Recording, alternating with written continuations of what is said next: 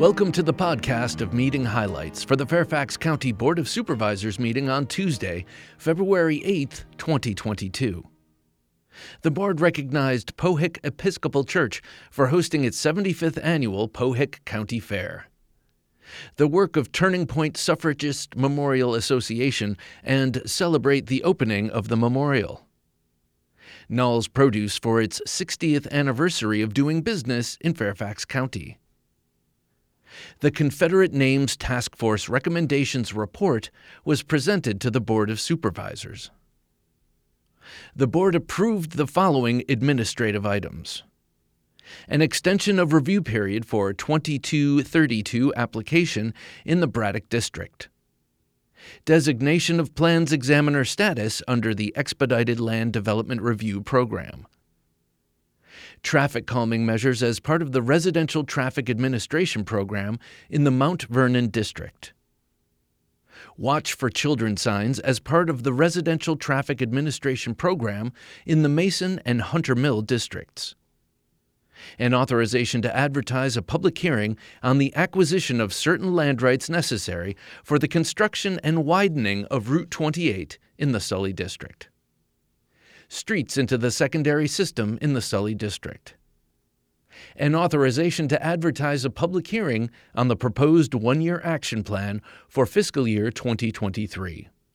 The board approved the following action items: a request to establish a ceremonial byway for Valuvar Way on Brentwall Drive in the Sully District.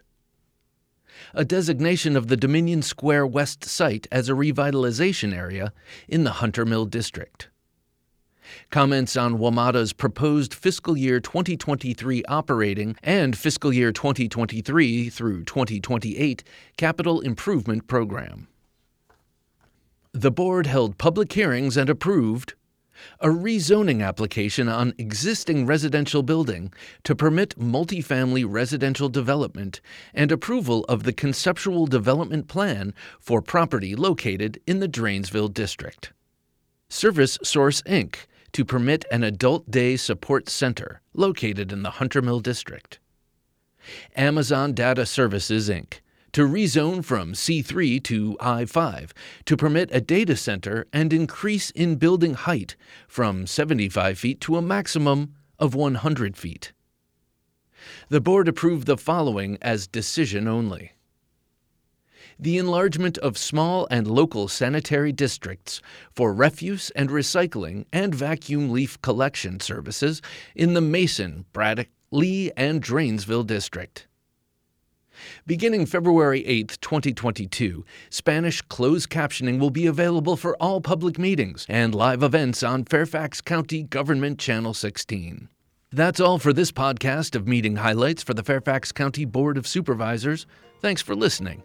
For more information about the Fairfax County Board of Supervisors, including full meeting minutes and documents, visit the county website, fairfaxcounty.gov. This podcast is produced by the Fairfax County, Virginia government.